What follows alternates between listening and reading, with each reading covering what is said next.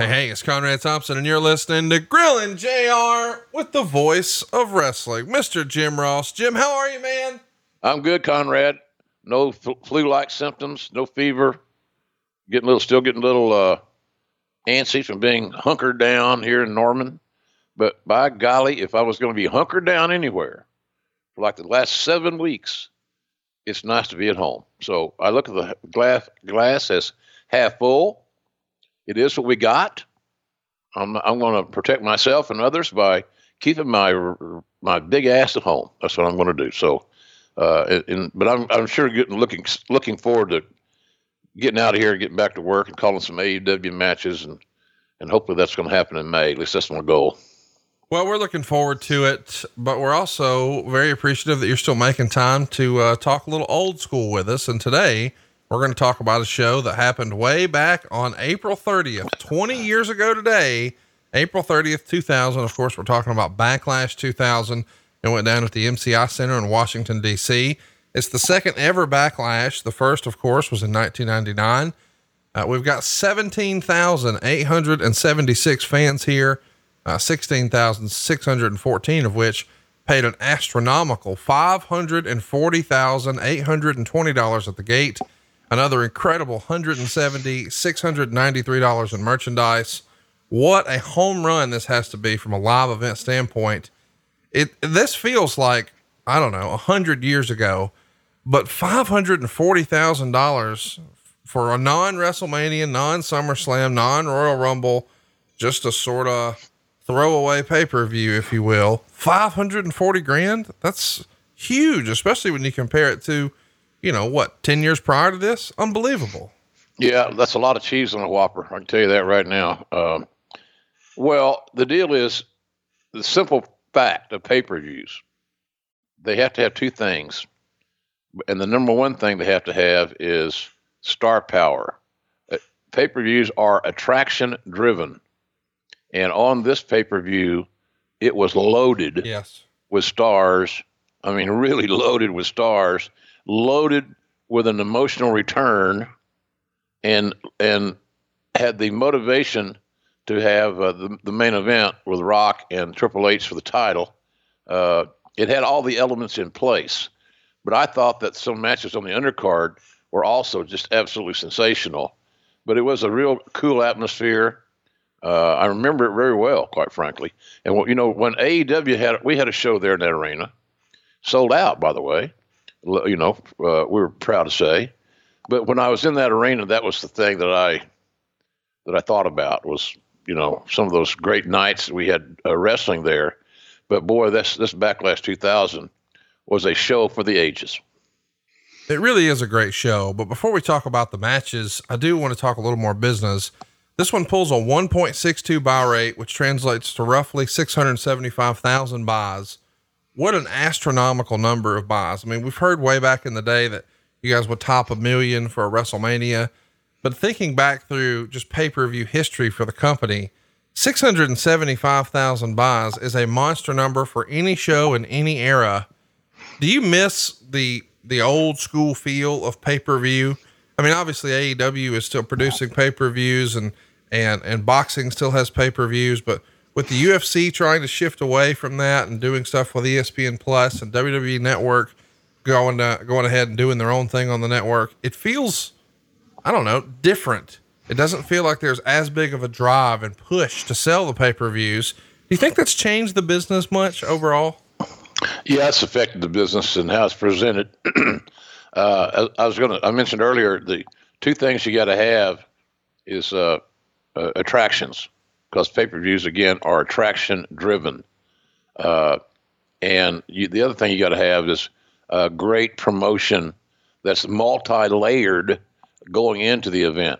So even though we can all recall, if we think hard enough, of essentially a one match pay-per-view that we can all, that was a good show, but it really was all about the main event was it. But I was happy with the main event, blah, blah, blah. So the promotion for this event really, the lead in, kind of as it worked out for Backlash 2000, was WrestleMania in 2000. And so the comings and goings and the developments at that WrestleMania, especially as it relates to the main event, was very episodically told. It involves some very charismatic people. And then when you can factor in that Stone Cold's returning not in a wrestling role, but returning, if he shows up, he's not going to show up just to hang out. There's going to be a stunner to somebody. There's going to be fists flying, et cetera, et cetera. And the audience had not seen Steve, I don't think, until since November. So it was a very emotional night, but all the elements were in place. The advanced promotion and the attractions. The attraction-driven pay-per-view was really money. And there were some matches underneath that we'll talk about that were helping develop other things, other talents, like Eddie Guerrero, for example, that actually got really over his situation with China. So there's a lot of cool things. Introduction of Trish Stratus on that show was big. It's bigger today than it was then because nobody then, she was a rookie, knew how good she was going to be. We'll talk about that. But this show had it all. And it may have had one too many matches. The only critique I could have watching it back, Conrad, was the fact that some of the matches may have had too much time as far as telling a story. And so if you're filling time, it's bad booking. You're not there to fill time. You're there to, if you got a lot of 10 minutes, well, I got to fill 10 minutes. No, you got to go out and have a 10-minute presentation that has a beginning, a middle, and an end, and you kick some ass. That's what you got to have. So it's not filling time. But I felt like some of the matches on this show, which we'll talk about, seemed to me that they were getting more time just gratuitously, out of good nature. It's the same old shit. We got to do what we can to keep all the boys happy. Well, you'll never keep all the boys happy. Period. No such thing. No such thing. So what you do is you do what's best for the card and for the locker room, and more importantly for the company. Again, the old golden goose thing, man. Keep the goose healthy, boys, because she's sure as hell giving you those golden eggs. So don't screw that up. So it was an interesting night. I enjoyed that night, and I really enjoyed watching this pay-per-view, which I had not seen in 20 years. Let's get into it. We're coming off WrestleMania 2000. Of course, it's really WrestleMania 16. We recently did a show on that, but we saw Triple H retain the world title and Vince McMahon turn on The Rock during the match, which leads to Vince aligning with the women's champion Stephanie, Shane, and DX, creating one big stable, the McMahon Helmsley faction. What'd you think of Stephanie being women's champ here? Well, I had no issues with it because at that time, the women's title didn't have the chops behind it that the women in WWE have today. It wasn't a priority then. Not bragging about that, just stating a statement of fact. So it was looked at in a little different way, almost like the hardcore title is today, kind of a gimmicky deal. Take it or leave it. It's comedy or whatever. Or in the case of the ladies, it was just TNA. So, and it wasn't about great grappling or athleticism, even though a lot of them were very good athletes, no doubt. But, I thought I thought the show just was very well thought out. And I didn't think Stephanie, she's a hell of a heel. She's a chip off the old block. Stephanie's just a female version of Vince. Right. And he may have been the best heel that we ever had there. Yeah. Because first of all, in that statement, to back that up, he helped make Austin as the ultimate antagonist. Without question. Then he turns now to help do the same thing with another cat named Dwayne Johnson nowadays, but then known as The Rock. So Vince had a major hand as a performer and a villain, which he relished, with two of the all-time biggest stars in WWE. So, but I had no problem with her as that. And I understand adding still the McMahon faction, including Triple H, the McMahon Helmsley thing. We were trying to build Hunter into a great heel. Great steps, a lot of creative, a lot of time and money was put into making Triple H a bona fide, top of the card heel. And over the years, I thought we accomplished that pretty well. But It was Stephanie was money, and she still is money in a heel way. Even though that's not her role, still when she was on TV, she does the heel stuff. But she was a natural. She just watched the old man do his thing and kind of added her own spin to it, and it worked. Let's talk about what gets us here. I should mention Earl Hebner kind of starts a feud against this faction as well, this McMahon-Helmsley faction. On the April 17th Raw, Triple H is defending his title against Chris Jericho, and during the match, Hebner comes to relieve the original referee who'd gotten knocked out, which causes Triple H to argue with him. The distraction allowed Jericho to take advantage and pin Triple H to win the title, though Hebner visibly called a fast pinfall. And the faction then brought Hunter and the original referee Mike Chioda to the ring, where Chioda admitted that Hebner made an unfair pinfall. Triple H then has Hebner fired and reverses the decision, allowing Triple H to gain the title, or regain the title rather. This is a big moment.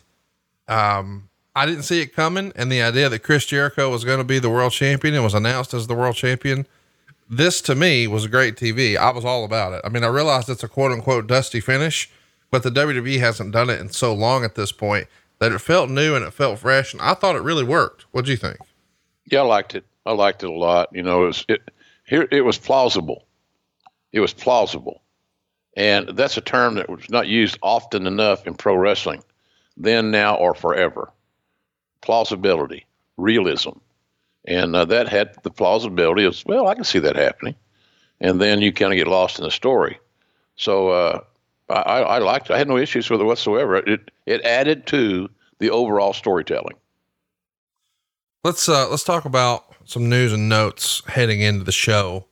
Meltzer would write, there's expected to be an announcement regarding the television situation imminently. Based on what we believe to be the case on numerous reports, the much talked about CBS deal has likely been agreed to in principle by both sides. Officially, the company has to give USA Network the right to match the offer. We're under the impression that USA has already been given the offer to match, and at least as of a few days ago, had not officially given the WWF an answer on whether or not they were going to match it, but it's been believed for some time that USA would not be matching the offer. And of course, as we fast forward a week or so, we find out that the television landscape is going to be changing. The USA Network has filed suit against the WWF, Viacom, and CBS on April 13th. And the concept here is that they had a different interpretation in the language that allowed them the offer or the opportunity to match an outside offer. This is not going to necessarily end well. Ultimately, we know the company goes to Spike, but I got to admit, even when you and I talked about it before, I didn't remember USA sort of digging their heels in, trying to fight to keep the show. What was Vince thinking during all of this, or what were you hearing from Vince about all of this sort of back and forth with USA? Let's get away from that goddamn dog show. It's about being repositioned. Viacom, CBS, and all that's a big outfit. They've been around. They got deep roots. So I think that, and there was a significant increase in money. So that was the deal there, and there'd be no preemptions.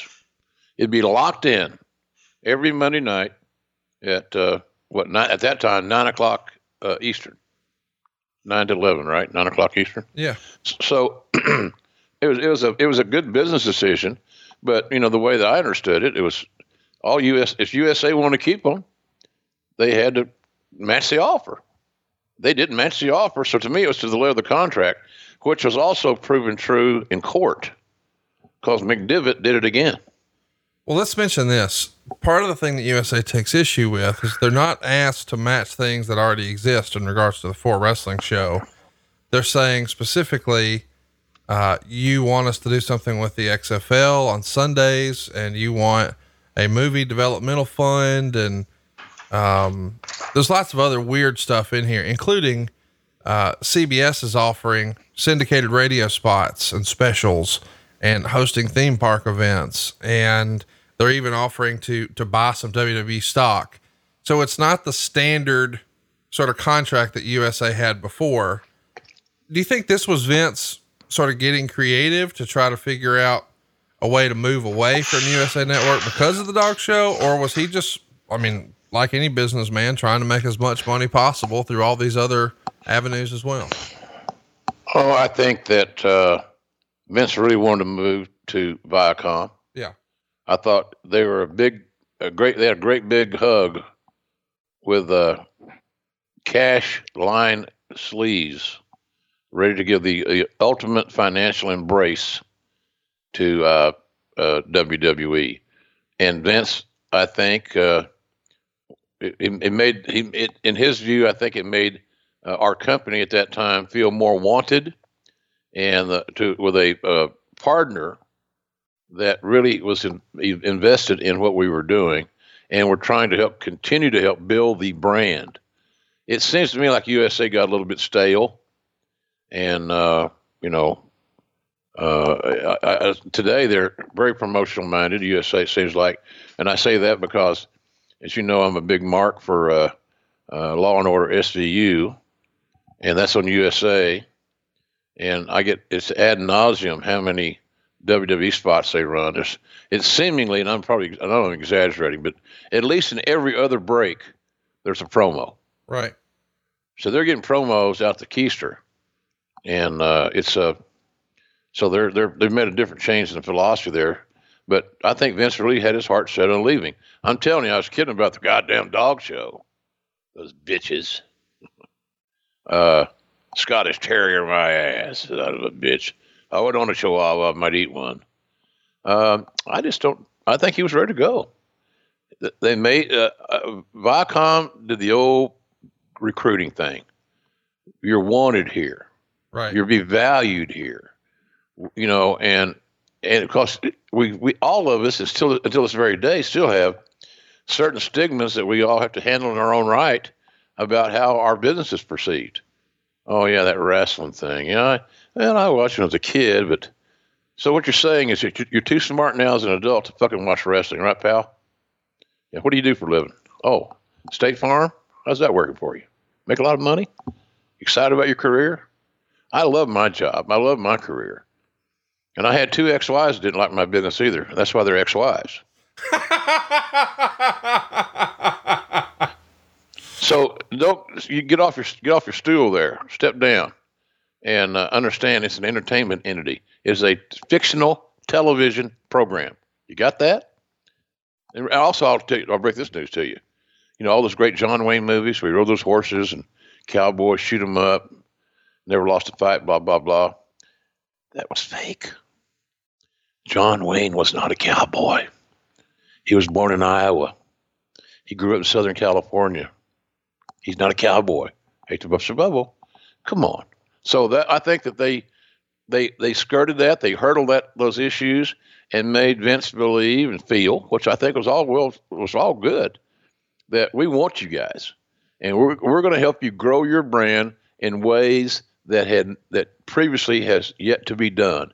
And Conrad, somebody came to you with your very successful mortgage business, which I wholeheartedly, folks, if you need to refinance, you want to capture there's some good things in this goddamn virus, man. You can refinance your home for an amazingly low interest rate. Yep. And Conrad can help you. But if somebody came to you, Conrad, and say, hey, Conrad, we got some new ideas we'd like to pitch to you to be our partner. And if you do, here's what we'll bring to the table for your business. New things, new marketing things, new exposure, et cetera, et cetera. You would have to listen to it. Of course. So I think that's all Vince did, and he liked what he heard. So, and then when the lawsuit went down, without talking about a lawsuit, but McDivitt came through again, and WWE was able to walk away from the USA, take the deal on the Viacom, which is Spike, and move on. Let's talk about some news inside of wrestling, and this is going to be something we talk about a lot someday, I'm sure. Meltzer would write, to clear up rumors, Hunter Hearst Helmsley and Chyna have indeed broken up. She confirmed this in a Dallas newspaper by saying she isn't seeing anyone. Part of the reason may have been that she wants to live in California because there's been interest in her for acting parts, and she felt the need to be located close by, and he just bought an expensive home in New Hampshire. Is Meltzer looking out for the company here, or is he just totally out of the loop, do you think? I mean, regarding the breakup? Well, why they broke up? I mean, they broke up because... Oh, we know where they broke up, because Hunter started seeing Stephanie. Yes. And he got busted. Yes. How many, Conrad, as the former, I feel like one of those guys in one of the post-Trump news conferences, former secretary of, whatever, Sure. the former cabinet, whatever. As a former head of talent relations, I spent many, many hours with China. Not in an intimate way, I should suggest. Yeah, we understand. But just business. Yeah. And she would sit in my talent relations my office, which at the TV shoots, which is basically just a little locker room. Right. And she would, I don't want to say she hid there, but she isolated herself there, like this quarantine, this virus. But man, I had to talk to her. Her contract was coming up for renewal, and she wanted $1 million a year. And at that time, that was the maximum number that any talent in the company was making on a downside guarantee. That's $19,323 a week, if I recall. That's a pretty good week of pay. And of course, you could make a lot more than that. Austin had $1 million guarantee, and he had 1 year he made $12 million. So you could go. Well, the upside was there. She wanted $1 million guarantee because she felt like she was worth more, being a female, being more unique than Stone Cold and some of the other guys. There were only a handful of guys making $1 million a year. Right.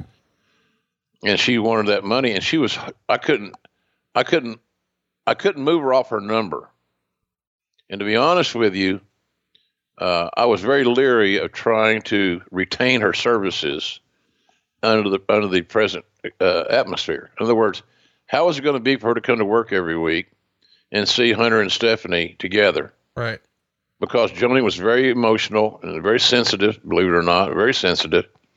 And I used to tell somebody before she passed away, I said, she would come to my office and she would get on these crying things, God bless her.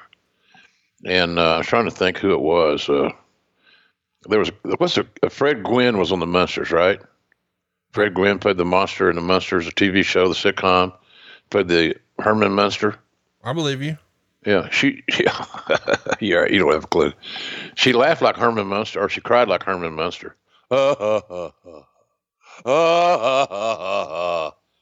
Afford Anything talks about how to avoid common pitfalls, how to refine your mental models, and how to think about how to think. Paula, while certainly you can mess up on $1 million a year, it is far less likely than it is on $30,000 a year. Right. I would meet wonderful people that were struggling with a budget that was super tight. It was 100% you need to make more money. Make smarter choices and build a better life. Afford Anything, wherever you listen. God almighty. I mean, it's like, I look around, I'm the only person in the room other than her. I'm looking around at the ceiling. What the hell have I got? I'm not Dr. Phil. I don't know what to. So bottom line is I tried to negotiate with her. She was set on her money. And she was just so upset, so distraught. Her breaking up with Hunter was a life-changing deal for her. Yeah. She truly loved the guy. Right. And and to Hunter's credit, if it hadn't been for him, then we would have never hired her. Right. Simply because she was unknown. She was a Northeast person and Hunter the gyms, and she had an amazing look and all that stuff. And she worked hard to improve her look with her jaw reconstruction, all that stuff. But she was really that was a really tough time for her at that point in time. So even though I wanted to re-sign her, I didn't get any pressure from Vince. He said, "What do you think you're going to do with her?" And he kind of left it up to me. And I said, "Well, I'm going to try to retain her services. We got a lot of money and time in her. So why wouldn't we try to retain her?" So do what you want to do. He never interfered in Hunter and Stephanie's defense. I'll say it for Vince. It's all business. Right. I said, "But Vince, if I can't get a decent number, we may have to pass on it." He said, "Well, that's your call." So I couldn't give her $1 million a year. Could she have earned over $1 million a year? She probably did a couple times, if I remember correctly. But that guarantee was just too big. And when you got a roster of 100 people, like you got 5 or 6 guys making $1 million guaranteed, not one guy that we were paying $1 million a year, Conrad, took their checks weekly. They all took it off the pay sheets because there you got all your money immediately, as opposed to getting your weekly. And then at the end of the term, the 1 year term, you get a check written for all the overages. Right. that you over earned. And I don't remember one guy that's taking a weekly. I suggest you guys take weeklies instead of taking all their money, because that always gave them a tax fund at the end of the year, which some of them conveniently forgot for decades. So, but she was an interesting cat. But that was a trying time, man. That was can I see you a minute, JR? Sure, Joni, come on in. And then she's there. So it was very emotional. That was an interesting part of that job that I don't think sometimes fans really fully realize what that talent relations head does. I think, who's the head of talent relations now there? Brad Blum? I thought it was Carano, is it not? Oh, I don't know. I don't think so. I think he's on the management team. Felt bad for Carano having to fire all those people. He got the shit job. Yeah, there's Mark, call these 40 people and tell them they're done. Yeah, there's no fun in that. I can't wait for us to talk about China in long form sometime. I'm just fascinated with her story. I think it's one of the most unique stories in all of wrestling, and I know we'll have fun with it, but it just stuck out like a sore thumb that, when Meltzer wrote, maybe the reason they broke up is Hunter bought an expensive house in New Hampshire and she wants to do Hollywood stuff. No, that's not it. Bullshit. On the April 13th, episode of As the Wrestling World Turns, things get rather interesting. And you and I have never spent any time talking about this. A WWF contracted wrestler, Taz, with 2 Z's, defeats a WCW contracted wrestler, Mike Awesome, for the ECW world title. This is just fascinating to me. Of course, fast forward a little bit and we would see Taz drop that belt to Tommy Dreamer at the ECW arena. Tommy had never been the champion. Of course, he is the longtime quote unquote white meat babyface flag bearer of ECW. So it's a big deal for him to win it. And of course, he immediately drops it. But before Taz gets an opportunity to get the belt back to ECW, Vince has him wrestle the World Wrestling Federation heavyweight champion Triple H on SmackDown in Philadelphia, no less. And of course, he loses. This to me is the most egregious Bruce Pritchard, and he's our buddy, but he would always defend, no, that helped Taz because Hunter is the world champion. No, that fucking killed Taz deader than Kelsey's nuts and the ECW promotion, does it not? It didn't do any favors. Kill might be a strong word. It didn't help anybody in that regard, except Hunter got a nice win in Philadelphia. Taz was so underutilized when we hired him, in WWE. For whatever reason, he was never in political favor. And guys, I don't know. Hunter may have had an issue. Hunter's 6'4". Taz is what, 5'8", 5'10", 5'9"? I don't know. Yeah, he's Whatever. under 6 foot. Yeah. So the perception was, even though Taz could snuff out 99% of the guys on the roster, that he's not convincing. Well, if you watch any of the ECW stuff, Taz got over. Yes, he did. And people believed he was the human suplex machine. So I was very excited when we were able to hire him. I remember getting a little callback notes, like a little yellow pad. You've seen those from who, the number and all that stuff, from secretary, take a message rather. And it was from Peter Cernicchia. He was so paranoid then, he didn't want anybody to know it was him calling. So he used his real name, Peter Cernicchia. And I think I may pronounce his last name wrong. If I did, no disrespect meant. This is my Oklahoma ignorance, I guess. So, but I was happy. Hey, that was a big get from me. I thought I was a big mark for his work in ECW. Heyman knew how to book him. So there again, you get these egos involved. Okay, he's too short. Says who? Who the fuck are you now, Luthez? And then the other thing is, if guys that haven't been in too many real fights have never had their ass beat by somebody shorter than them. Happens all the time. It happens all the time on Earth, and especially when you grow up like here in Norman. You think the football players screw with the wrestlers that were 125, 130, 140 pounds? Shit, no. Because they got nothing to lose and nothing to gain, everything to lose when the little guy whips your ass and makes you tap out and squeal like a pig under a gate. So I just thought that Taz got a bad hand coming in. Then of course he tears I think a bicep or tricep, something like that, and that slowed everything down. And him getting that big win on over Angle in the Garden.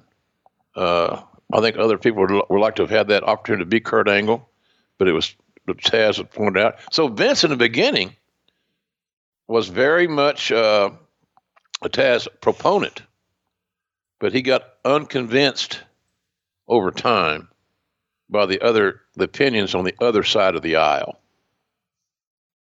Let's promise to talk about that another time. Let's move on. The proposed Stu Hart birthday show, promoted by Stampede Wrestling on May 31st in Calgary, was to include 26 performers from the WWF, and it was officially postponed last week after it became clear it was a no-win situation to hold the event. The actual announcement of this came in a Jim Ross update on the WWF website when he stated the show had been postponed. Stampede Wrestling, after getting negative publicity when Stu Hart said in a Calgary Sun article that he wouldn't be attending the show and thought that due to it being so close to the 1-year anniversary of Owen's death, he didn't feel like it was appropriate to be celebrating, and he decided to quietly let the show die down. The company feeling is that since both Stu and Martha Hart, who are the ultimate babyface in the community, had come out against the show, that it had become a no-win proposition, even though the WWF had ordered all of its wrestlers who had signed up to honor their commitments, even though they wanted to pull out based on it becoming a controversial subject. There's still talk of doing a Stu Hart holiday or birthday show rather in the fall, feeling maybe getting away from the month of May would eliminate some of the local media bad taste regarding the 1-year anniversary of the death of Owen. And it's said that Stampede wanted the show on June 1st rather than May 31st, just to get out of the month of May. But because of travel problems with the wrestlers in the WWF who would be in Tacoma for SmackDown on Tuesday, and Calgary isn't that bad of a flight there, rather than going home for a day and then flying back and staying on the road, it just made more sense. Talk to me a little bit about this. It's Stampede Wrestling at this point is run by Bruce and Ross Hart. They're aware from the beginning that Brett and Martha are not going to be involved because the WWF is involved. And now you're sort of the monkey in the middle here, are you not? I mean, when Bruce and Ross reach out to Vince and try to get him on board with this, and it's carved off to you to, hey, help make this happen. And then Stu says, no, I don't really want to. What do you remember of this? This feels like a mess. It was a cluster. And, I think the reasoning and the motivation for it originally was honorable. But I can understand the Harts having some of them having an issue. Look, if you don't have the patriarch there to celebrate his birthday, what the fuck are we thinking? Right. It made no sense. So consequently, it was a bad idea to start with. I think Vince was trying to extend the Ann Olive branch, considering the intertwined drama involving the Harts and the company. So I think his intentions were honorable, but it was just ill-timed. And I can tell you that if the Talents are going to go to Calgary to honor Owen or to be involved in a promotion that involved Brett, then there have been less pushback. But you're taking a day off from them. I mean, people say, well, it's just one day. Sometimes people like to go and see their children, their wives, their families, and maybe do their laundry, sleep in their own bed one night. So the Talents weren't overwhelmed with it because they didn't have the emotional attachment. Most of them, some of them did, that worked for Stu and Stampede. But the bottom line is that most of them were not happy with the booking. They want to go home and recharge their batteries and all that stuff. So there was not a big, I would say there's more of a collective sigh of relief for Talents to not have to go on a day off to go celebrate somebody's birthday that wasn't going to show up. So it was a bad idea, Conrad, as it worked out, but it was I think it was well intended.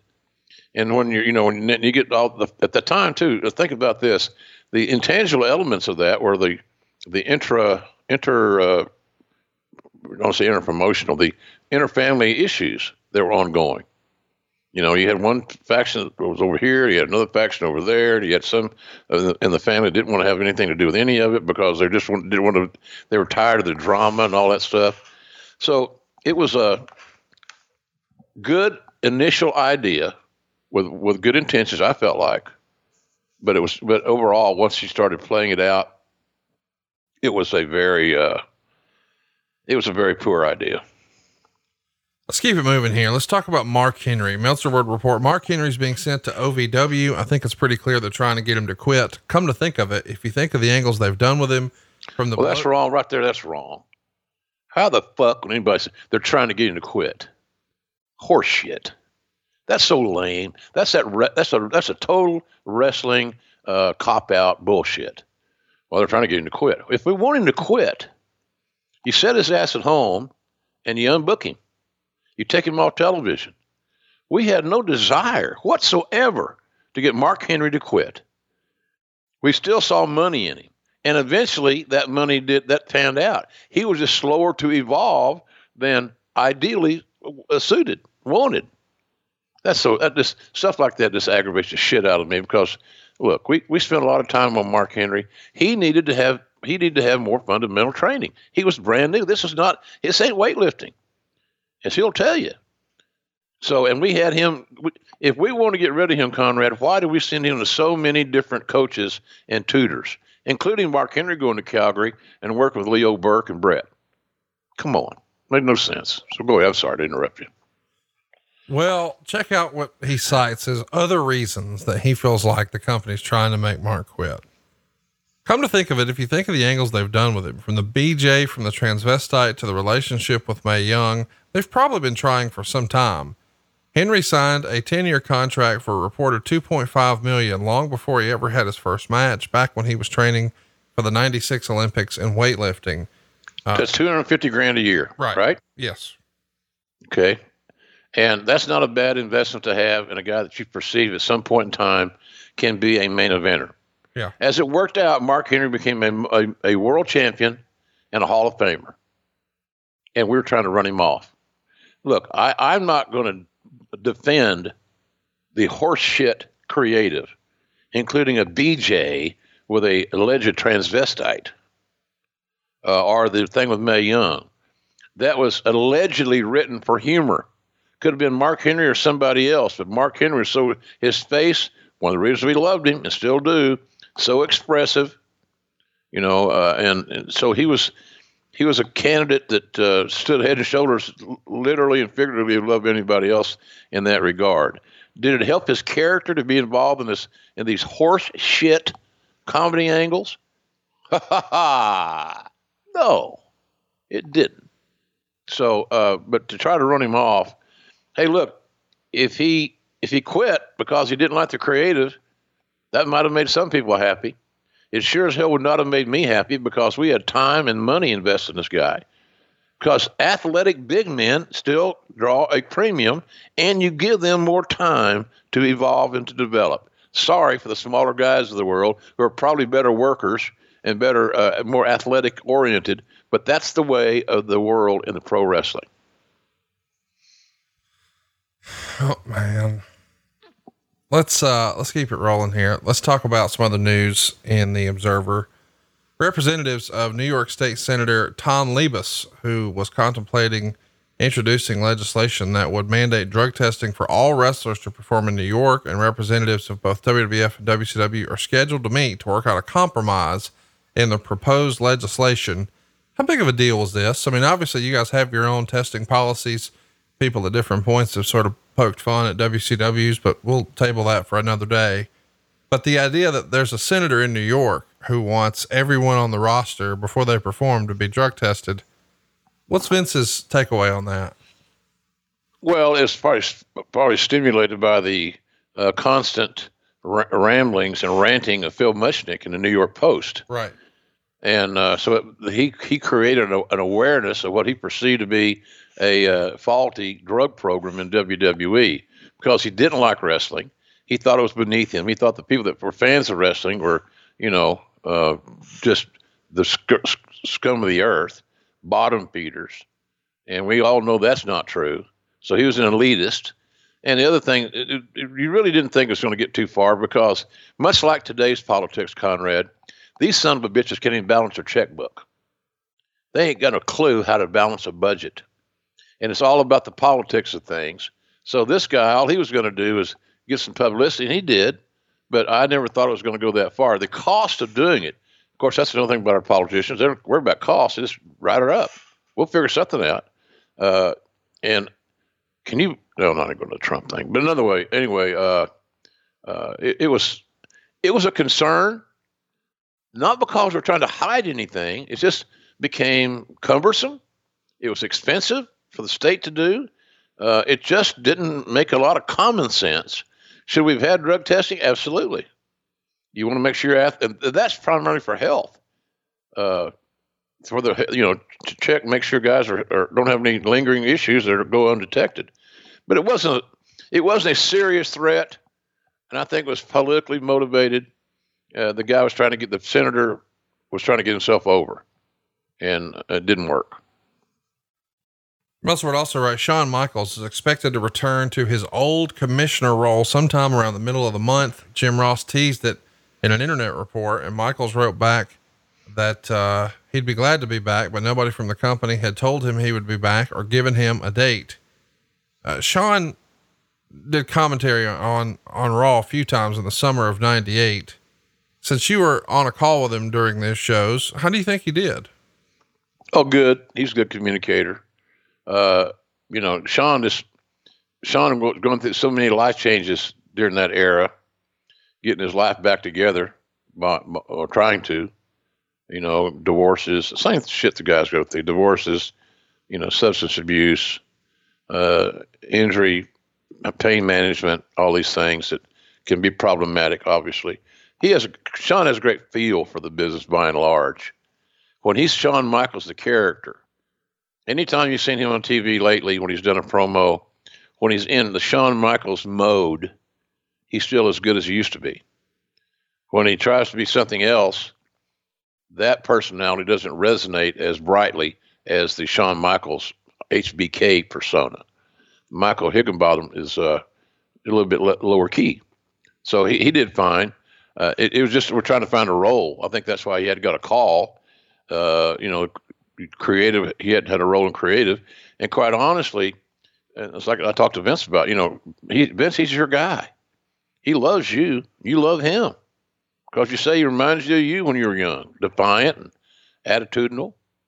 I said, I can get all the pieces together, but at the end of the day, you got to stretch those arms out and say, come on home. And that's going to make it work. So it ended up, that's kind of what we did. Let's get to Backlash. Our opening match here on the pay-per-view, Edge and Christian are going to retain the WWF tag team titles, beating X-Pac and Road Dogg. 9 minutes, 23 seconds. Meltzer would call it a strong opener. And he gave it 3 stars. And he would also note, although it wasn't noticeable, X-Pac in particular got tired early due to asthma and called for the finish several minutes beforehand, which may have explained the finish happening so quickly. I got to tell you, I love Edge and Christian, and I didn't remember much of X-Pac and Road Dogg as a tag team, but I thought this worked. What'd you think? Yeah, they're very underrated. X-Pac and Road Dogg, I thought they're two pros, have been through the territory system, worked for a lot of different promoters and bookers. They're both students of the game. Road Dogg from that great Armstrong family that says wrestling was their life and still is by and large. But they were very underrated, I thought. But this is a match that was, the reason for this match was to help build Edge and Christian. They needed some quality wins. They needed some positive exposure. They need to be able to have the opportunity to maximize their minutes, and working with X-Pac and Road Dogg really helped them in that regard. I thought it was a real good opener. I thought it set the tone for energy and excitement for the rest of the night. And I'm glad it went under 10 minutes. I'm not glad X-Pac had issues with his asthma, of course, but this show had, as we said earlier, some matches had a propensity to go a little bit longer than they actually needed to go, which we'll get into. I got a couple in mind. But I thought those guys had a great opener, and it just goes to show you that the role of the opening match on a pay-per-view is crucial. It is very, very important to book and score with a good, solid opening match booking. It's not like the old days of the territories where the opening match is a 10-minute draw. It's just, you blew that concept all to hell. You got to have that great opener, and these guys delivered. They really did. All 4 really, really good talents and high skill sets, which you just love. X-Pac's going to need some stitches when it's all over. At one point, Christian hits him with the ring bell, and the bolt on the bell cuts him open hard way. So, rough night for X-Pac, but still a great opening match, 3 stars, but not as good as the next match, which on paper, I got to tell you, I was like, what to expect here. It's Dean Malenko and Scotty 2 Hotty. It's for the WWF light heavyweight title, which was never really a prominently featured belt on WWE programming. Meltzer would say it was a fast-paced, excellent match, and Malenko was and this is real, the unnoticed in-ring star of the show. And I think you could go back and watch this and say, might be actually one of Dean Malenko's best matches in the company. He gets 4 stars here. They get plenty of time to tell the story, 12 minutes, 59 seconds. I think Dean Malenko has been criminally underrated. I felt like he was a big star, in the cruiserweight division for WCW, but for whatever reason, it felt like it never really clicked in the WWF. Did Vince just not get Dean? Were the writers, did they not think that he had the quote unquote acting chops for their type of ha-ha? Or why do you think Dean didn't get a more featured role in the company? Because he's 5'8", Conrad, and no overload. He did have an overload of external charisma. 5'8", 5'7", and even though when you know Dean Malenko, when you talk to Dean, he's one of the most glib, entertaining guys that I've ever met in wrestling. Absolutely. He has amazing personality.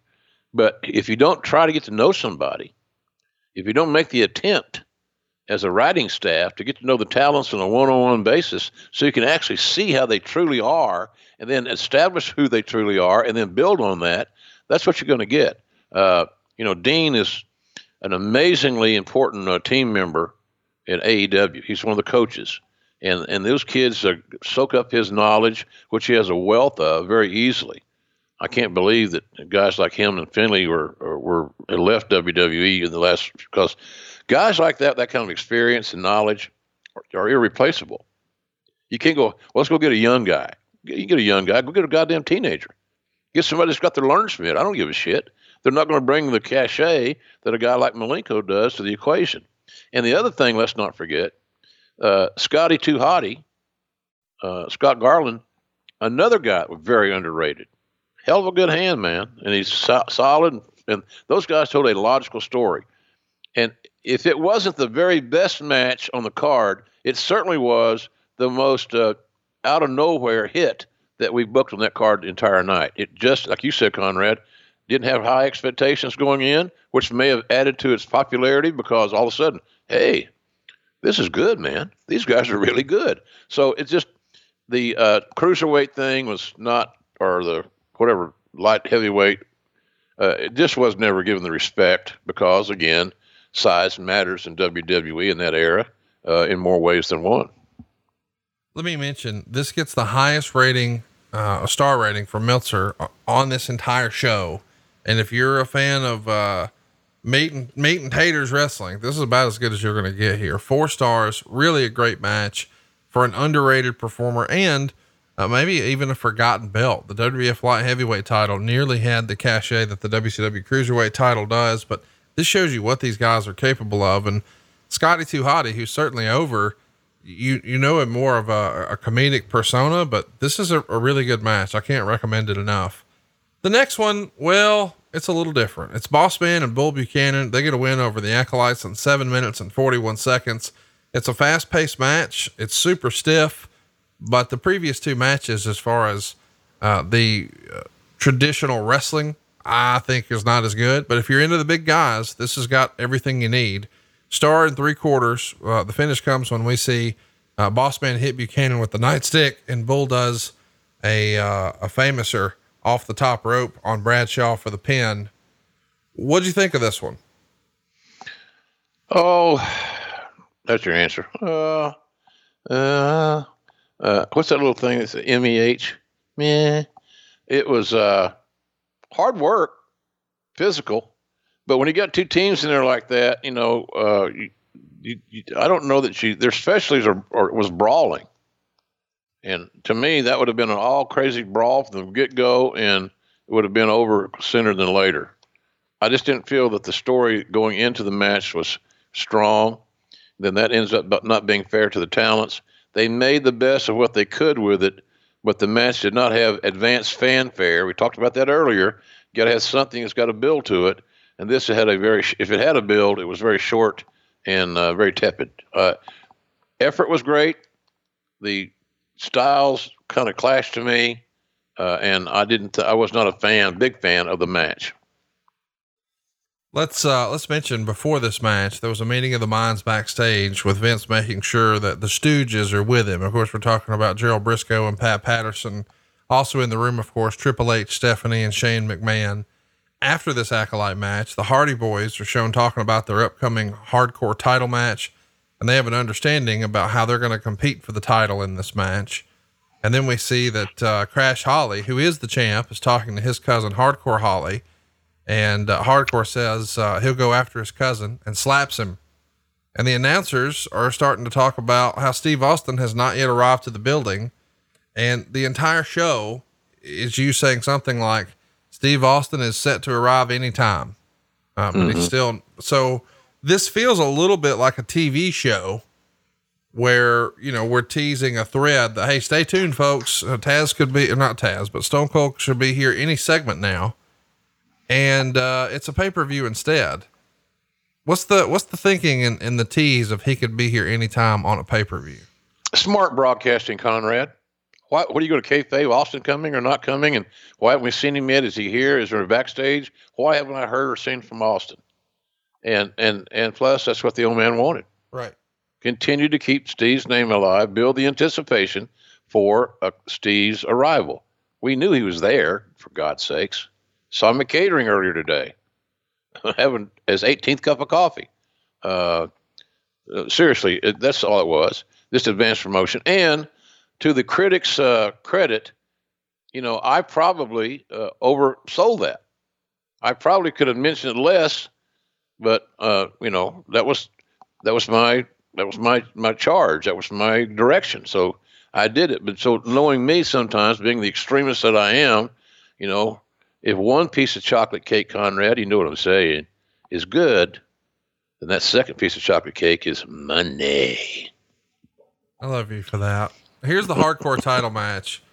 Matt and Jeff Hardy, Perry Saturn, Bob Holly, and Taz. It's 12 minutes and 20 seconds. Of course, Crash Holly is in here and he's going to retain the title by scoring the first pin.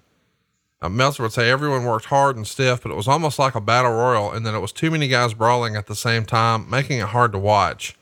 Jim Ross at least twice mentioned Taz as a former ECW champion. There is a stage fixture. You know, back in the day, they had different sort of themed pay-per-view sets, and we've got Crash and Matt Hardy climbing that thing. Of course, Crash winds up falling first, and he hooks his ankle and hanging backwards before eventually falling. And then Matt winds up delivering a plancha from 12 or 13 feet up. It's pretty cool when they could, I don't know, do something with those sets. But some of this stuff in hindsight, it's a little silly. Cookie sheets as weapons and things like that. What'd you think? Star and 3/4 is what Meltzer gave it. I never was a big fan of the hardcore matches. I've always been a big fan of one-on-one matches that had a quote unquote hardcore rule. All the hardcore stuff is simply a way to help market the ECW brand.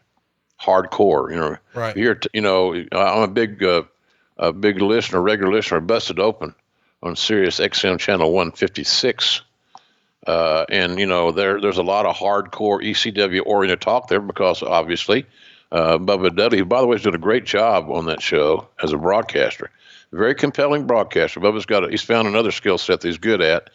But he and Tommy Dreamer is also a frequent guest there. Dave LaGreca, they're big ECW guys, and so forth. And by the way, back on just real quick, throw this in. Mark Henry not only is in the Hall of Fame, several. He's been a multiple-time world champion. He's become a hell of a broadcaster on radio as well. I've always thought that Mark had a great future in Hollywood. So if you get a guy that's got his look and he's articulate, he's got a very expressive face, he's coachable, then if you get him a movie role while he's still under contract, he's all of a sudden he becomes a bigger star. All those things are on the table. So again, the theory of us trying to get rid of Mark Henry, it was just not accurate, and quite frankly. But the ECW thing was there was, that was an asset. Vince was, we owned it, right? I mean, yeah. So you own the IP, you own the library, you own everything. You don't at this point, but you're going to, and you're certainly sort of backdooring them some cash, and you have a good relationship with them. And if there's a subset of fans who like this, we got to have it somewhere on the card. Yeah. It's like a buffet, right? You got to have something for everybody. Exactly. And you and I love those goddamn buffets, Conrad. Ooh, boy. You think we'll ever get a buffet again, or is coronavirus taking buffets from us? I don't know, man. Golden Corral may be in trouble, folks. Let me ask you about something. I was going to say this about the hardcore thing real quick. Sure. It's become a joke. Right. And every unbooked, underneath talent on the WWE roster seems to get a cup of coffee in a hardcore match. That's their exposure. So you got all these multiple hardcore matches of guys running around like Benny Hill, the Keystone Cops, or any other any other comedic group that I can age myself even more with. It's become a joke. It's time to go make a sandwich or whatever. If you look back and you mention the talents in this damn thing, Taz, yeah. Holly, Perry Saturn, the Hardys, and the Hollies. Yeah. That was a good group. That was a good group of talent. So when you up the talent and their skill sets and how proficient they are in the ring, the presentation all of a sudden takes an entirely different look and presentation and feel. And so at least at that time, the hardcore stuff was going to be kind of funny. Some funny spots, like you said, the cookie sheets and things like that. I think Taz got knocked out in this match with a stop sign. It's just using gimmicks. Right. And taking headshots. So all of a sudden you got unprotected headshots. Well, not good. We know that now. But I thought that was one of the better presentations. But getting a couple of stars out of a hardcore match under those auspices is daunting. So I think that the rating for that match probably was about right. Had nothing to do with the effort, but the concept. The concept itself was suspect, shall we say, to be nice. Let's pivot to something that I found in my research, and I'll admit I didn't know that this was a thing, but apparently Taz and Crash Holly had some problems a few years prior to this. I guess Crash goes to the ECW House of Hardcore to get trained. Taz is basically running that at that point. They have some issues, and Taz essentially kicks him out. Do you remember there being some talent relations issues between the two that you had to clear up? Nope. Didn't bring it to me. Cause I would have solved it one way or the other, because that's what you got to do. Sure. You can't let lingering issues linger. Old issues need to go away. Bring closure as best you can. But I may have heard the story, that maybe Crash had a bad attitude or something. And look, be honest with you, Taz is not Mr. Congeniality all the time. No. So, I mean, he's a product of his environment. And, so he's a very aggressive, and demanding in a lot of ways, but he was a hell of a coach. He does a good job for AEW now when we have TVs where everybody's there. He does a good job of helping coach these kids up, and which is good for us.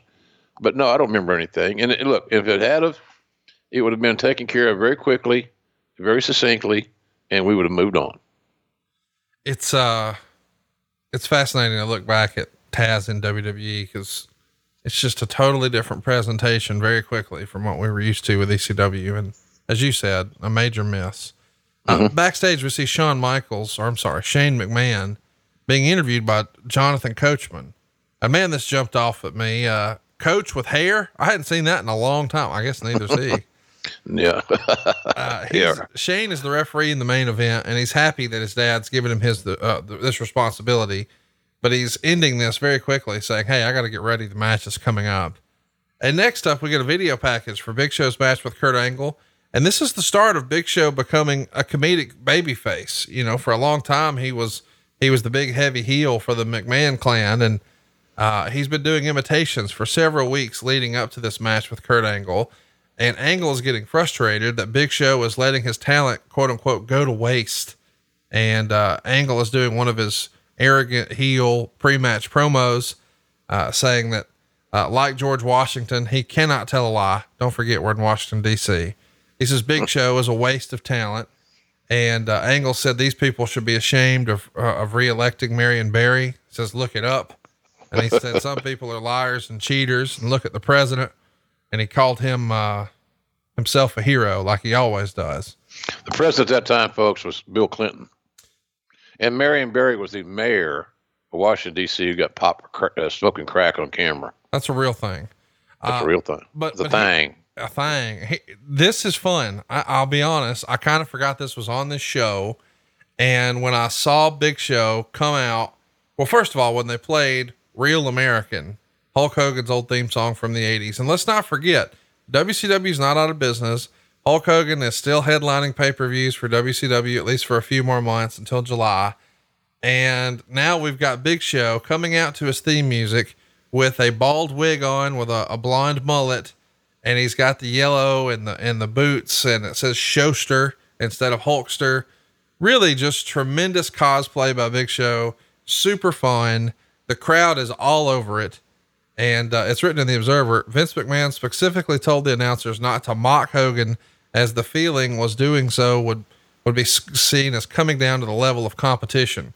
If there was a mock, it was Jim Ross noting that when the crowd chanted Hogan, it's been a long time since so many fans in one building have chanted for Hogan, which is a knock at WCW not drawing shit for houses at the time. I loved this version of Big Show, and I thought he had a home run here. Of course, he does get the win.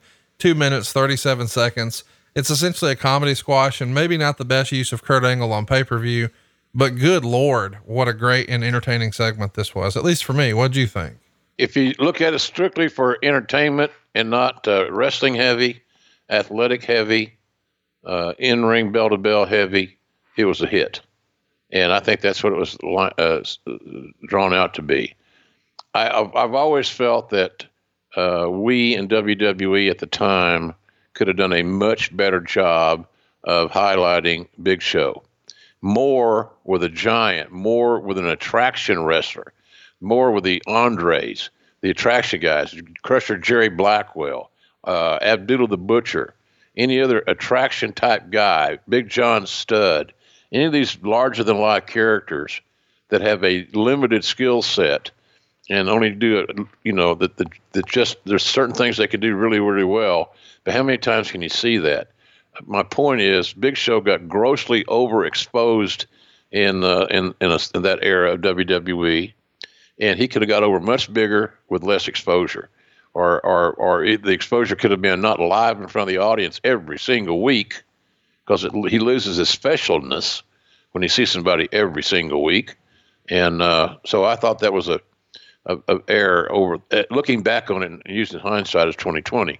But he pulled it off real well.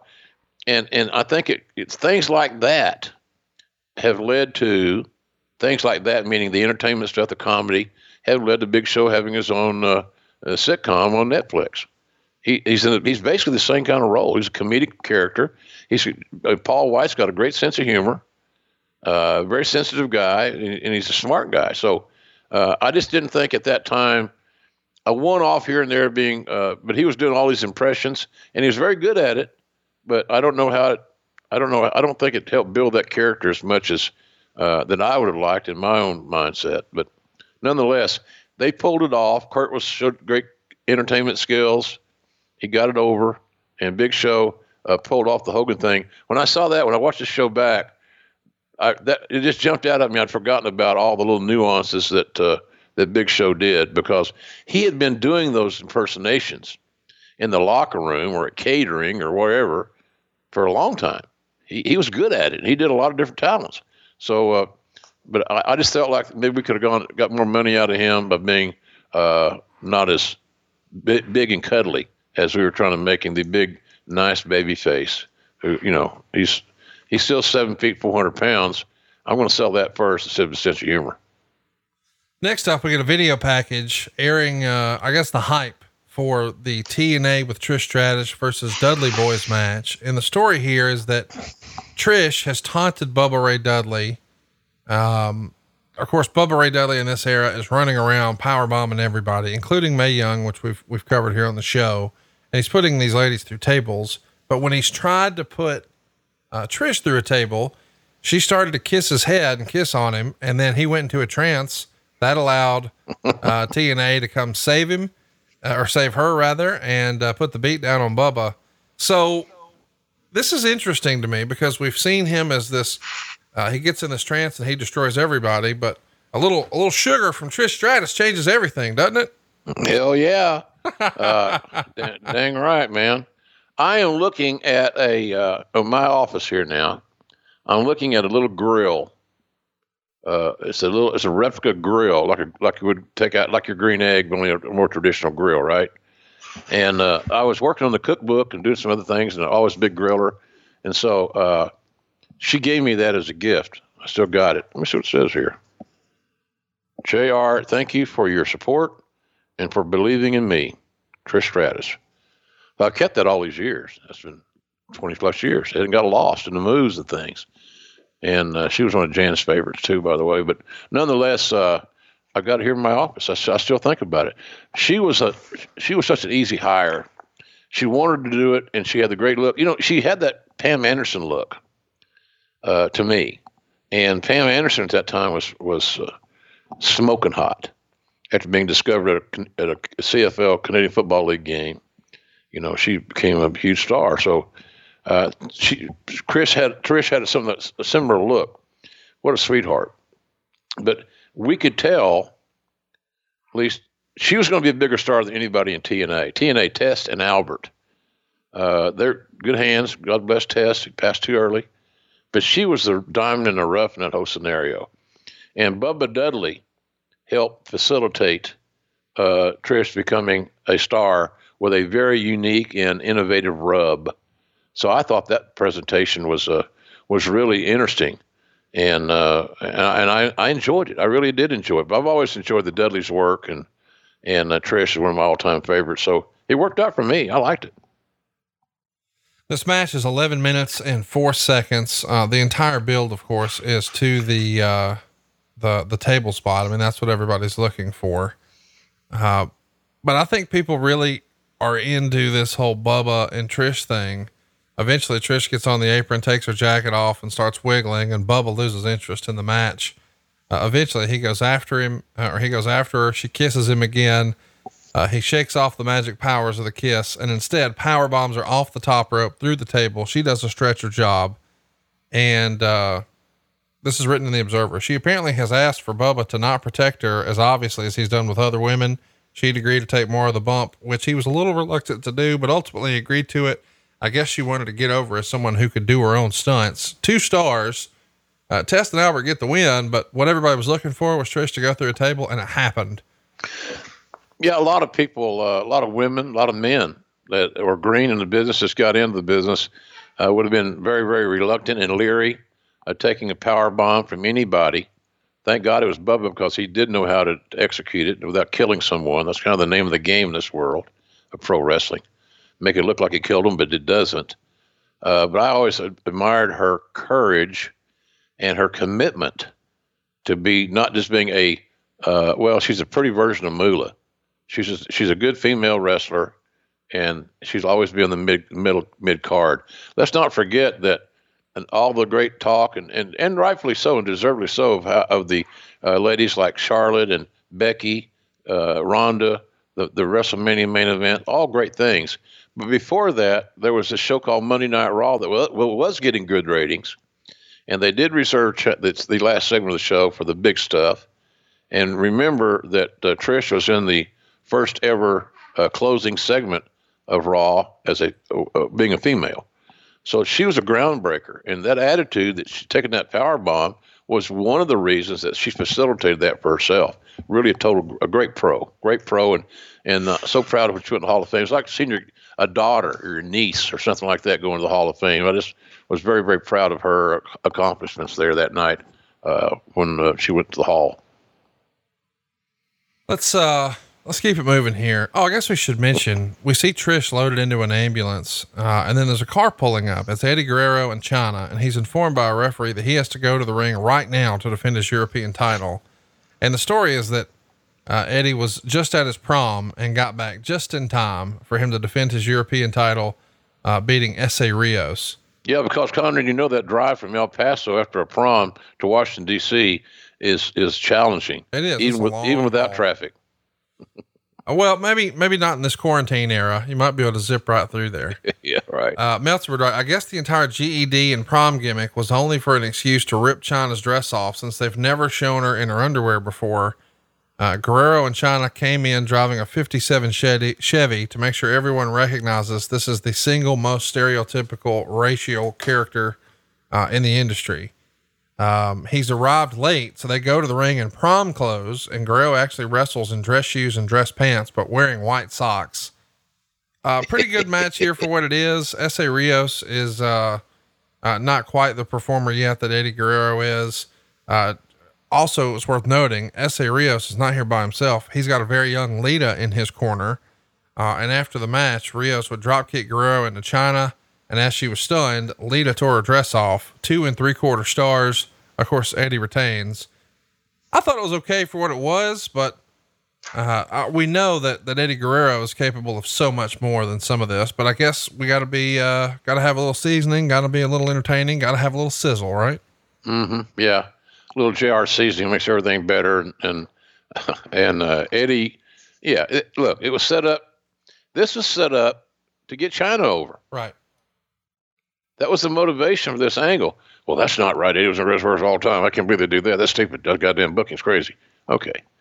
But there's got to be priorities in any match. You can't have multiple agendas in any pro wrestling match and expect it to quote unquote get over. You can't. You've got to have a focus, and you got to have laser light. Here's what we're trying to do. In that match, it was all about the continued evolution of Joni Lauer, and she and Eddie.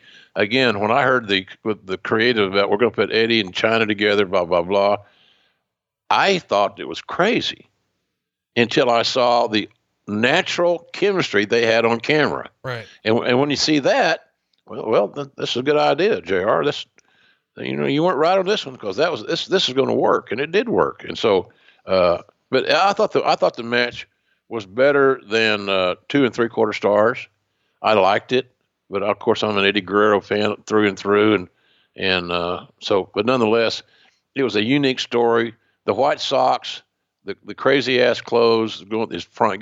He got his GED, Conrad, right? He got his GED, so he's celebrating the prom he never attended with the 8th wonder of the world. So I thought it was fine for what it was. It wasn't a closing match. It wasn't serious content. It was a little bit of a let me up type matchup. S.A. Rios is not with the company too much longer after this. Why don't you think things worked out better for him and the company? He had some issues. I don't remember what they were exactly. It's been so long, 20 years ago, but it wasn't because he wasn't a good hand. But he sometimes was a little bit careless. Could be, when you're doing a lot of high flying stuff, you cannot be sloppy. You cannot be sloppy, because not only does it look bad, and you're in a magnified area when you're up in the air and you're doing things where they're strictly focused on somebody in a moving target.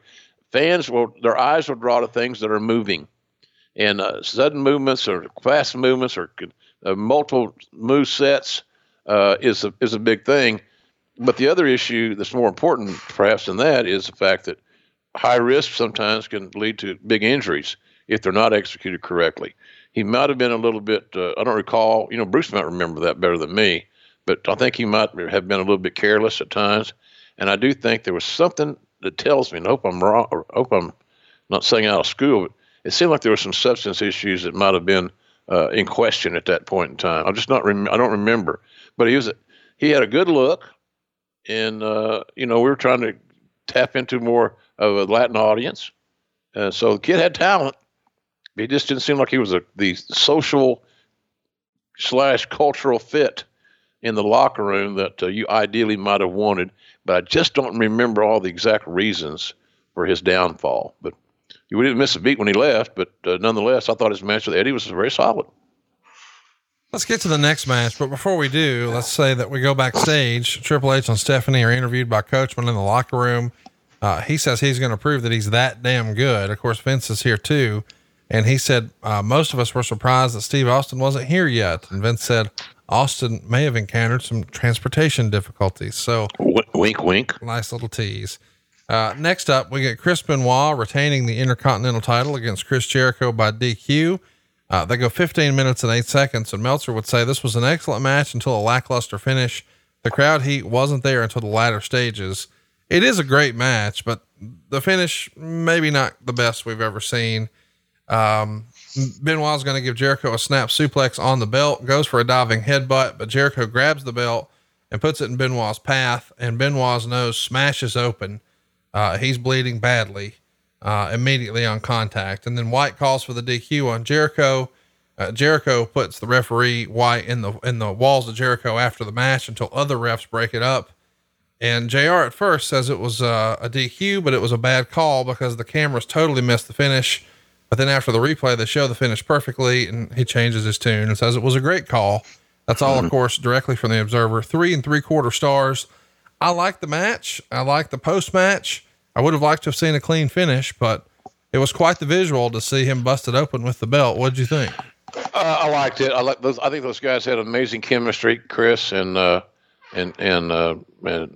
Chrissy and Chrissy, Chris and Chris, 2 Canadians. Hey, don't think that doesn't mean something to these guys. When you got 2 Canadian wrestlers have a high-profile match on the pay-per-view in WWE, don't think they didn't try to go out there and kick the ass of their compadres from south of the Canadian border. They did, and it was those are great. That's great motivation, and it's good for the business. I think anything that motivates you to raise your game in a positive way. I've always believed that when you get guys that are as skilled as Jericho and Benoit, the only time you'll do a DQ finish is if you're leading to a major match that has a no DQ stipulation, or where disqualifications are addressed in the structure of the match. Because sometimes when you do a finish like this, it's a DQ. Here's my theory on that, Conrad. The theory is that if my favorite wins, I'm happy. If my favorite loses, I'm not happy.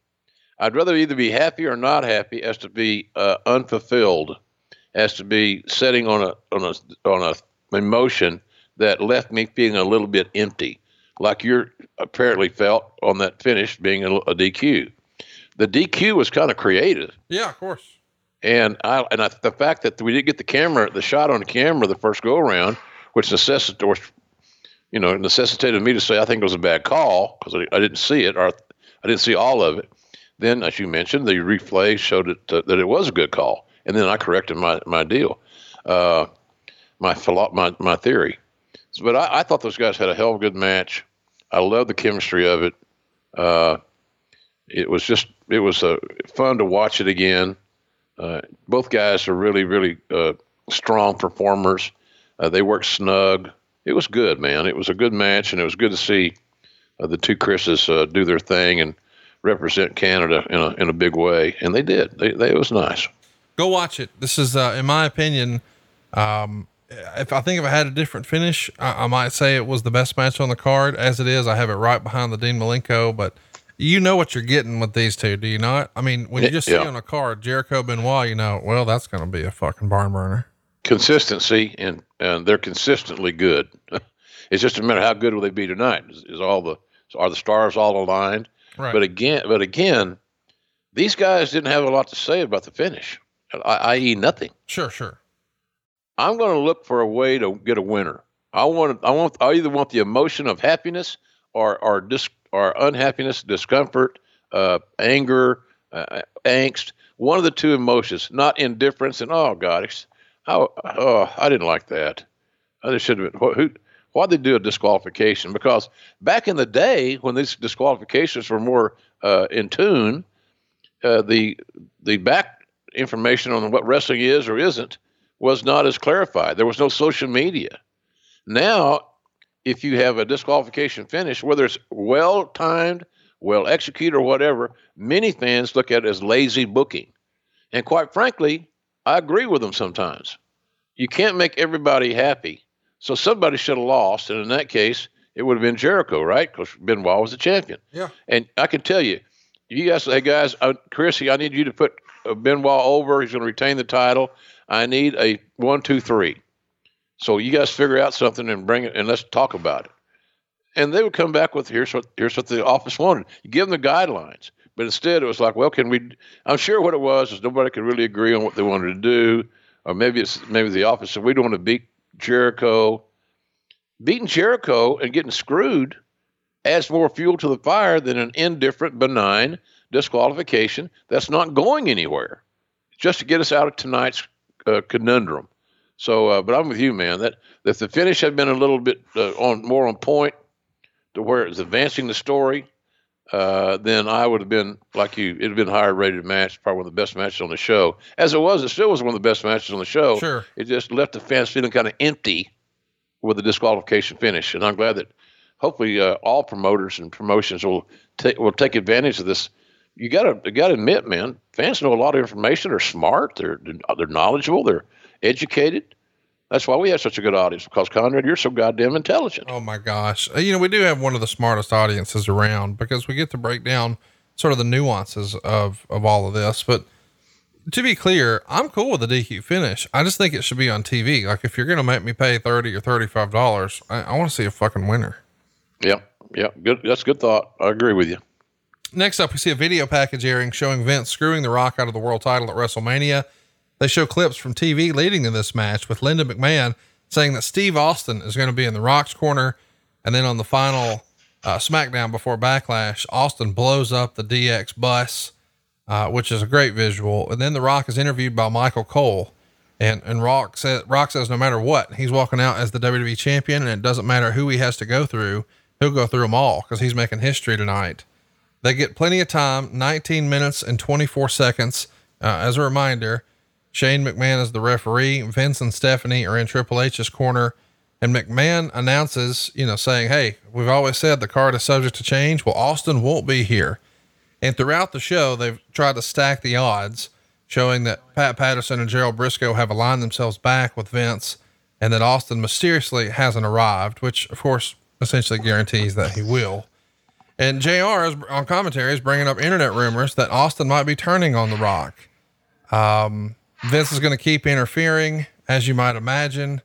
Eventually, though, we see a run in of Pat Patterson and Gerald Briscoe. They're coming out with referee shirts, and you would mention that perhaps Patterson got back from the parade early, and Patterson and Briscoe attack The Rock, and what's coming. Eventually, we see Steve Austin's music play, and he's going to come down, hit Triple H, Patterson, Briscoe, Shane, Vince, and Triple H with hard chair shots. And eventually it leads to a little bit of help with Linda McMahon and Earl Hebner. And Rock uses a spine buster, people's elbow. Hebner counts the fall. Rock is your new world champion, and he's celebrating, but he's interrupted by Austin's music, and they tease the idea they're going to fight, but instead they toast each other. And it's sort of left that, hey, we're going to do something in the future. They start playing Rock's music again as the show goes off the air, and that's it. 3 3/4 stars. And this match essentially sets up a rematch for an Iron Man match between the two at the next pay-per-view. And Rock and Triple H have had a long rivalry going back seemingly to the beginning of Rock's run here. But what a finish to the pay-per-view. You get the big explosion with, oh my God, he is here. So it makes sense, this whole tease all day about where's Austin? Where's he at? And here's the big payoff. You saw it this week for the first time in 20 years. What'd you think? I liked the match. I liked, you can make an argument there's too much interference and too many outside elements at play that may have cluttered it for some people's tastes. But I liked what Dwayne and Hunter did. I thought they had a real good outing. They had good chemistry as well. I saw here a few weeks ago, not that long ago, Hunter being acknowledged for celebrating 25 years in the wrestling business. Is that 25 years in WWE, I guess? Yeah, 25 years in WWE. I think he started in 95. Yeah. Yeah. I knew it was somewhere along in that neighborhood. And where Rock had acknowledged it, which was nice. But they had good chemistry, and they were on the same page, basically. I thought, I remember, speaking of Hunter, it was Evansville, Indiana. He and I sitting on one of those anvil cases, the cases that you use to carry your equipment in to keep, camera equipment, lighting and things to keep them from breaking, and very, very secure. They're very heavy. He and I were sitting on an anvil case, hammering out the final arrangements on his new contract to where he got the magic number, of $1 million a year. And he deserved it. I mean, it wasn't a big deal there, but getting to that number, Vince did not authorize me to do those $1 million downsides very often. And Hunter got his. And like I said, he deserved it. But he was. I remember him, for some reason, it still sticks with me. He looks at me, and it's the same way to the boys in the office. The boys in the office. Fucking excuses. It's the office. The fucking office screwed my goddamn push-up, Conrad. I hate that. The office. It's always somebody else. Displaced responsibilities. So anyway, he says, he's very stern, looked at me on the eye and said, "Are you sure nobody's got a better deal?" I said, "Yeah, I'm very sure." "Are you doubting me?" "No, I just want to make sure." I said, "Okay, well, you're sure. Nobody in this company has a bigger downsize guarantee than you will have when you sign that contract. Is that what you wanted to hear?" "Yep." Then he shook my hand, and off they went, and there he goes. Now if he made $1 million a year, it'd be a giant cut in pay. Sure. So, but I remember that very well. But back to the original topic. Him, Rock, and Hunter had great chemistry, and they're both in their prime time. They were just as good as they're going to get, just about. And I enjoyed the whole presentation. But again, if there's any negatives to it, it may be the simple factors I mentioned. There could have been more outside interference and more distractions than some people's taste would allow. I liked it. I liked it too. And I think a lot of our listeners feel the same way. We asked, "Hey, do you guys have a question for JR about Backlash 2000? Drop it here." If you'd like to ask a question about next week's episode, and let me tell you, it's going to be great. It's Wrestle War 1989, which is the blow off of the Steamboat Flair trilogy and the introduction of Terry Funk. Just great stuff. Can't wait to talk about that one. If you've got a question, just drop it at JR Grilling. That's our Twitter handle. It's at JR Grilling. But one of our questions, I guess one of the more predominant feelings, came from Just Chris. He says, at the end of the show, did you, like me, feel like Backlash 2000 was a better show than WrestleMania that year? We just covered WrestleMania, where there was a McMahon in every corner. And I think most fans felt like the involvement of Steve Austin, the Big Rock celebration, rather than Hunter retaining, this is a better finish to a show. What say you? Yeah, it's hard to say it was a better show from the standpoint of the sizzle and the presentation, the grandiose nature of WrestleMania, the specialness of that event. But I can tell you that the in-ring product from start to finish was badass. And I could see people making a very valid argument that the bell-to-bell on Backlash 2000 was actually a notch above the bell-to-bell on WrestleMania in 2000. But I don't know if that's a bad thing. I don't know if people are going to say, "Well, he's knocking the WrestleMania." No, I'm really not knocking. You're not knocking it either. It's a good question. And quite frankly, if you're managing correctly, you've God dang, Conrad, you want to improve. Every show should get better. We should be better every time. But there's always going to be more sizzle right at WrestleMania than any other pay-per-view. But the steak is still going to be the steak, and that always is what concerned me the most and what interested me the most. Still does to this very day. So I can see a very valid point being made. Bell to bell, probably a better show than WrestleMania. Overall sizzle, nothing compares to WrestleMania. Chris Miles writes in, why was this main event chosen for Backlash 2000 instead of WrestleMania 2000? It seems like this would have been one of the more memorable WrestleMania main events of all time. I think that's really what people hang their hat on. They just didn't like a McMahon in every corner in a 4-way match as the main event. I understand without Austin, you feel like, man, let's just throw everything at it. But I do think this main event was better than the WrestleMania main event. Wouldn't you agree? Yeah. The multiple person main events at WrestleMania normally fall a little short of expectations, because it's hard to, in that case, in 2000, you got to try to get spotlights on 4 people. That's hard to do and maintain it and keep the audience's interest, because there's constant things going on. There's not a singular focus. You got wrestler 1, 2, 3, and 4, and I'm not a big advocate of that. I mentioned earlier the Charlotte, the triple threat match the ladies had. That's an exception to the rule. There have been a few others, but not many. I would say more often than not, the multiple person matches at WrestleMania is a shortcut on booking and a little bit lazy, quite frankly, in my estimation. Maybe I'm wrong on that, but I think it's not attraction driven. Oh, it's got all the star power and all this. Maybe we overvalued having a McMahon in every corner. But I think having 4 people in the main event is not the right formula, quite honestly.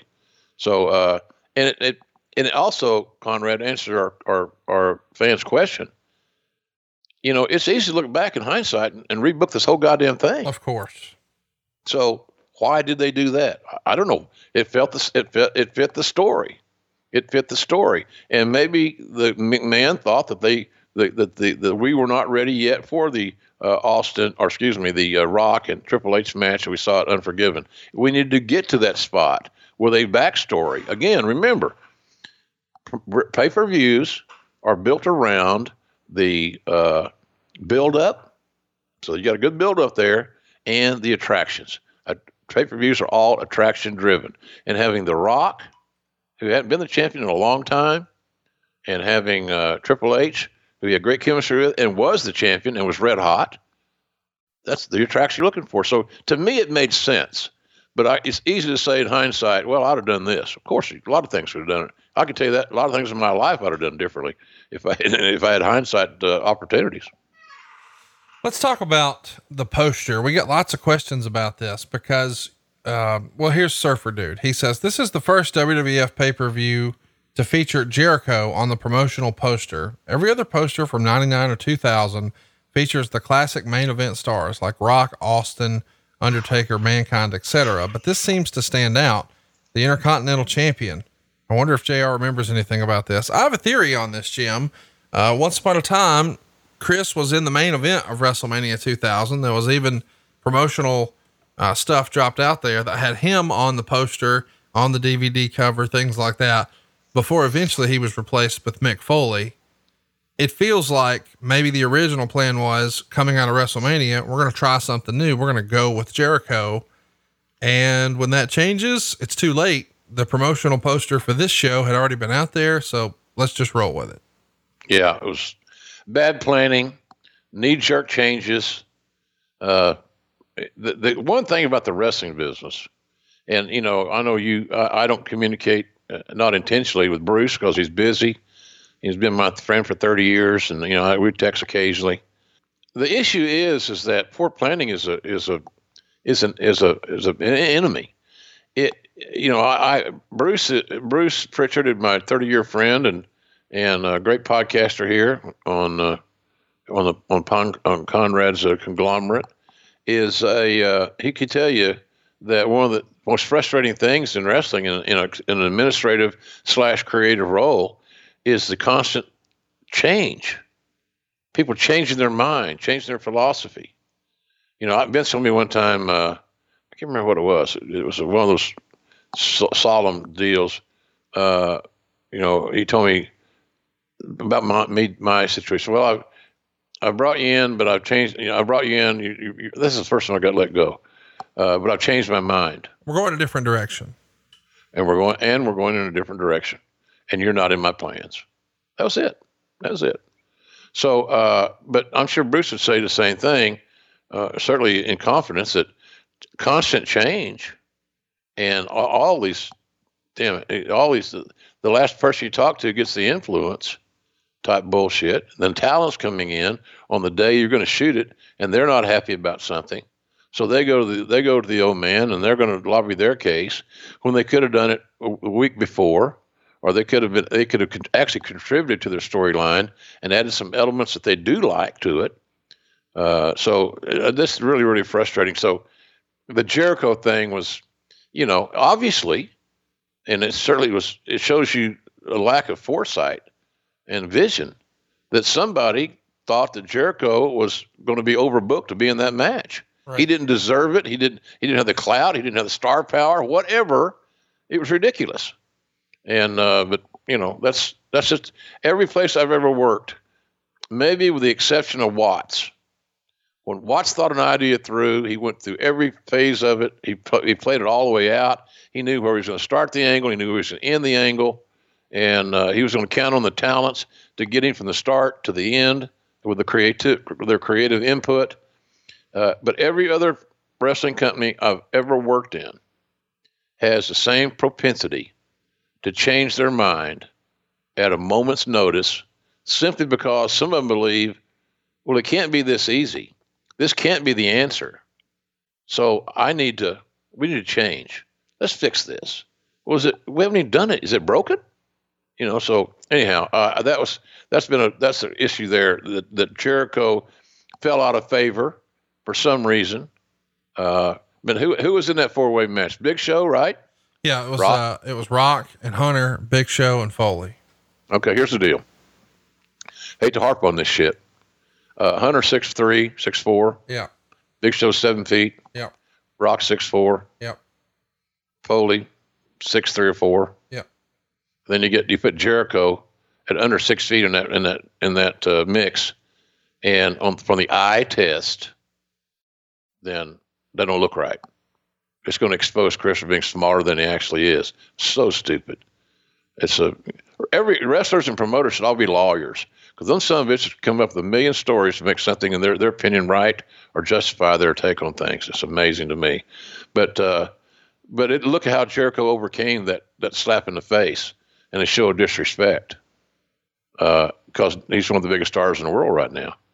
Thank God he's working for us in AEW, but nonetheless, he's I always thought that was just a lot of lack of respect for Chris's ability and what we had in Chris. And yeah, I was partial because Jerry Briscoe and I went and recruited him, and I signed Chris and got him in and all that good stuff. And became one of my best friends over the years, including this very day. But I thought that was just totally unfair. And actually, it was bad business, Conrad. I mean, from the simple thing that all the posters, all the promotional material had Jericho prominently displayed as you said, as one of the key players. Yeah. So all of a sudden his name goes from above the title to also featuring, that kind of deal. So it was bad. But here's the deal: Jericho made it through. Yes. Came out on the other side, yep. Which is much to the point where you and I were talking about the other day, all those WWE guys that got let go. Look, if this virus doesn't go away, Conrad, much sooner than later, there's going to be a lot more layoffs, not only in wrestling, but everywhere. I saw the number the other day of how many people are unemployed in America right now. It's fucking scary. It's scary. So, but Jericho prevailed. He's tenacious, little son of a bitch. He's a bad dude, and but that was not a good piece of business. Fundamentally promotion or whatever. So it's always some political thing, man. That's the most negative part of pro wrestling to me. The goddamn politics, much like parallels our country right now. Politics suck. Let's mention too, this reaction that Austin gets when he comes out. Did you ever hear a bigger pop in your whole fucking career? It's pretty strong. And of course you hope that with all of our incessant, teasing, that the, fans at home were jacked. Yeah. Pumped up. No, it was incredible. There's only been a few like that even remotely were in the realm of consideration. And, Triple H coming back from his quad injury to the Garden. That was a big one. Oh, this is way bigger than that. No, I'm just saying it was. Sure. I'm not saying it's the biggest. Yeah. But there are only a handful of the moments in my 40 years in the business that I would even put into that category. And the Triple H return would be one of those matches in that category. But nothing, John Cena returned. John Cena at the Royal Rumble one year. We talked about that last week or week before where it was. You know, this damn virus thing, I don't even know what sometimes you get the days mixed up? Yes. Golly, boy, I do. So I thought it was just my senility, but hell, I talked to my friends a lot younger than me. Oh man, what is today? Oh, today's Thursday or whatever. But no, the pop was incredible. That was the greatest illustration of an audience making an emotional investment and truly embracing the character of Stone Cold Steve Austin. So it was incredible. So of all the things I've seen, the championship matches I've called, the big shows, et cetera, nothing tops that ever in my career. We'd be remiss if we didn't talk about your relationship with Austin. You knew him in real life. Y'all were buds. Was he nervous, concerned? I mean, it's his first time back. He's had this neck surgery. You also got to wonder, a guy like him, he's probably wondering, hey, not only is my neck safe, but do I look like I'm supposed to look? I haven't been able to train the way I normally would. Did he have any insecurities about coming back here, or was it business as usual for Steve? I think he always had insecurities. I think that's what made him great. He was never satisfied totally with how he looked, I never heard him go on any soliloquy or get on a soapbox about how great his last match was. There's always something in his matches that motivated him to improve and to get better. Steve kept reinventing his game. And I think that, so no matter if he was coming off an injury or whatever, he was always a little antsy. Had that, and I truly believe, it may sound crazy, I think that's one of the things that made him as great as he was. He never was satisfied. So in other words, you've heard me use this before, probably ad nauseum, he did not reside in his comfort zone. He did not reside in an area where he was content to be status quo. And a lot of guys are. They find their comfort zone from money, from a creative spot. They're on the middle of the card, the upper main event card, whatever. They're happy just to be a part of the team, so to speak. That's what they say. But the issue is, more often than not, they're just so goddamn unmotivated and some lazy that they're good enough with their natural skills to not have to worry about improving. And Steve was a guy that always wanted to improve, and even when he was the hottest guy ever in the business, he still was unfulfilled, Conrad. And I just look at that as a trait of a true legendary superstar that always wanted to get better. And but I don't remember any specifics other than normal stuff. How do I look? He did go about how do I look, or look at my muscles or whatever. I think he was glad to get back in the locker room, at the arenas, around the talents. He's a very popular guy, and the talents had great respect for Steve. Still do. So I think he was excited about that. But as far as his performance and how it was going to go, I'm sure he had some apprehensions, because now we are getting ready to get him back in the game. Boots, black tights, all that stuff. So I'm sure that was probably cemented in his mind. When I do finally get back, how's it going to be? And the great thing is, he would even say, man, I don't know. I've been gone, and hell, they might not remember who the hell I am. Are you kidding? So all those apprehensions were addressed on that entrance, as you mentioned so well, about how big that pop was. It was extraordinary. Go watch that match just for the pop. It's unbelievable. What also is unbelievable is that it's been 31 years since we covered Wrestle War 89. The first time. We're going to dive into it deep next week is the Music City Showdown, the main event. Man, and what a match it is for the NWA World Heavyweight Championship. Flair and Steamboat. We've also got Sting working with the Iron Sheik. That really happened. Michael Hayes and Lex Luger. That happened. The Dynamic Dudes and the Samoan SWAT team. Dick Murdoch and Bob Orton Jr. Butch Reed and Ranger Ross. The Great Muta and Doug Gilbert. Okay, the undercard is not that great, but the main event, my goodness, what a performance. Ric Flair, Ricky Steamboat. We're going to talk about it next week right here. If you've got a question, be sure to follow us on Twitter at JR Grilling. Until next week, he is at JR's BBQ. I am at Hey, it's Conrad, and we are out of time. We'll see you next week right here on Grillin' JR. with the voice of wrestling, Mr. Jim Ross. John brings his skewed sense of humor. Jeff brings tips to cut strokes off your next round. Together, it's those weekend golf guys. They'll pay a lot of money to PXG and Titleist and Callaway and on and on and on, right? How many yards do you think you're going to pick up with that extra driver? I think I can get an extra 5 to 10. What if I give you 15 to 20? You pay me more. Jeff Smith teaches on a sliding scale. Those Weekend Golf Guys, the podcast, part of the Believe Network. Just search BLEAV on YouTube or wherever you listen.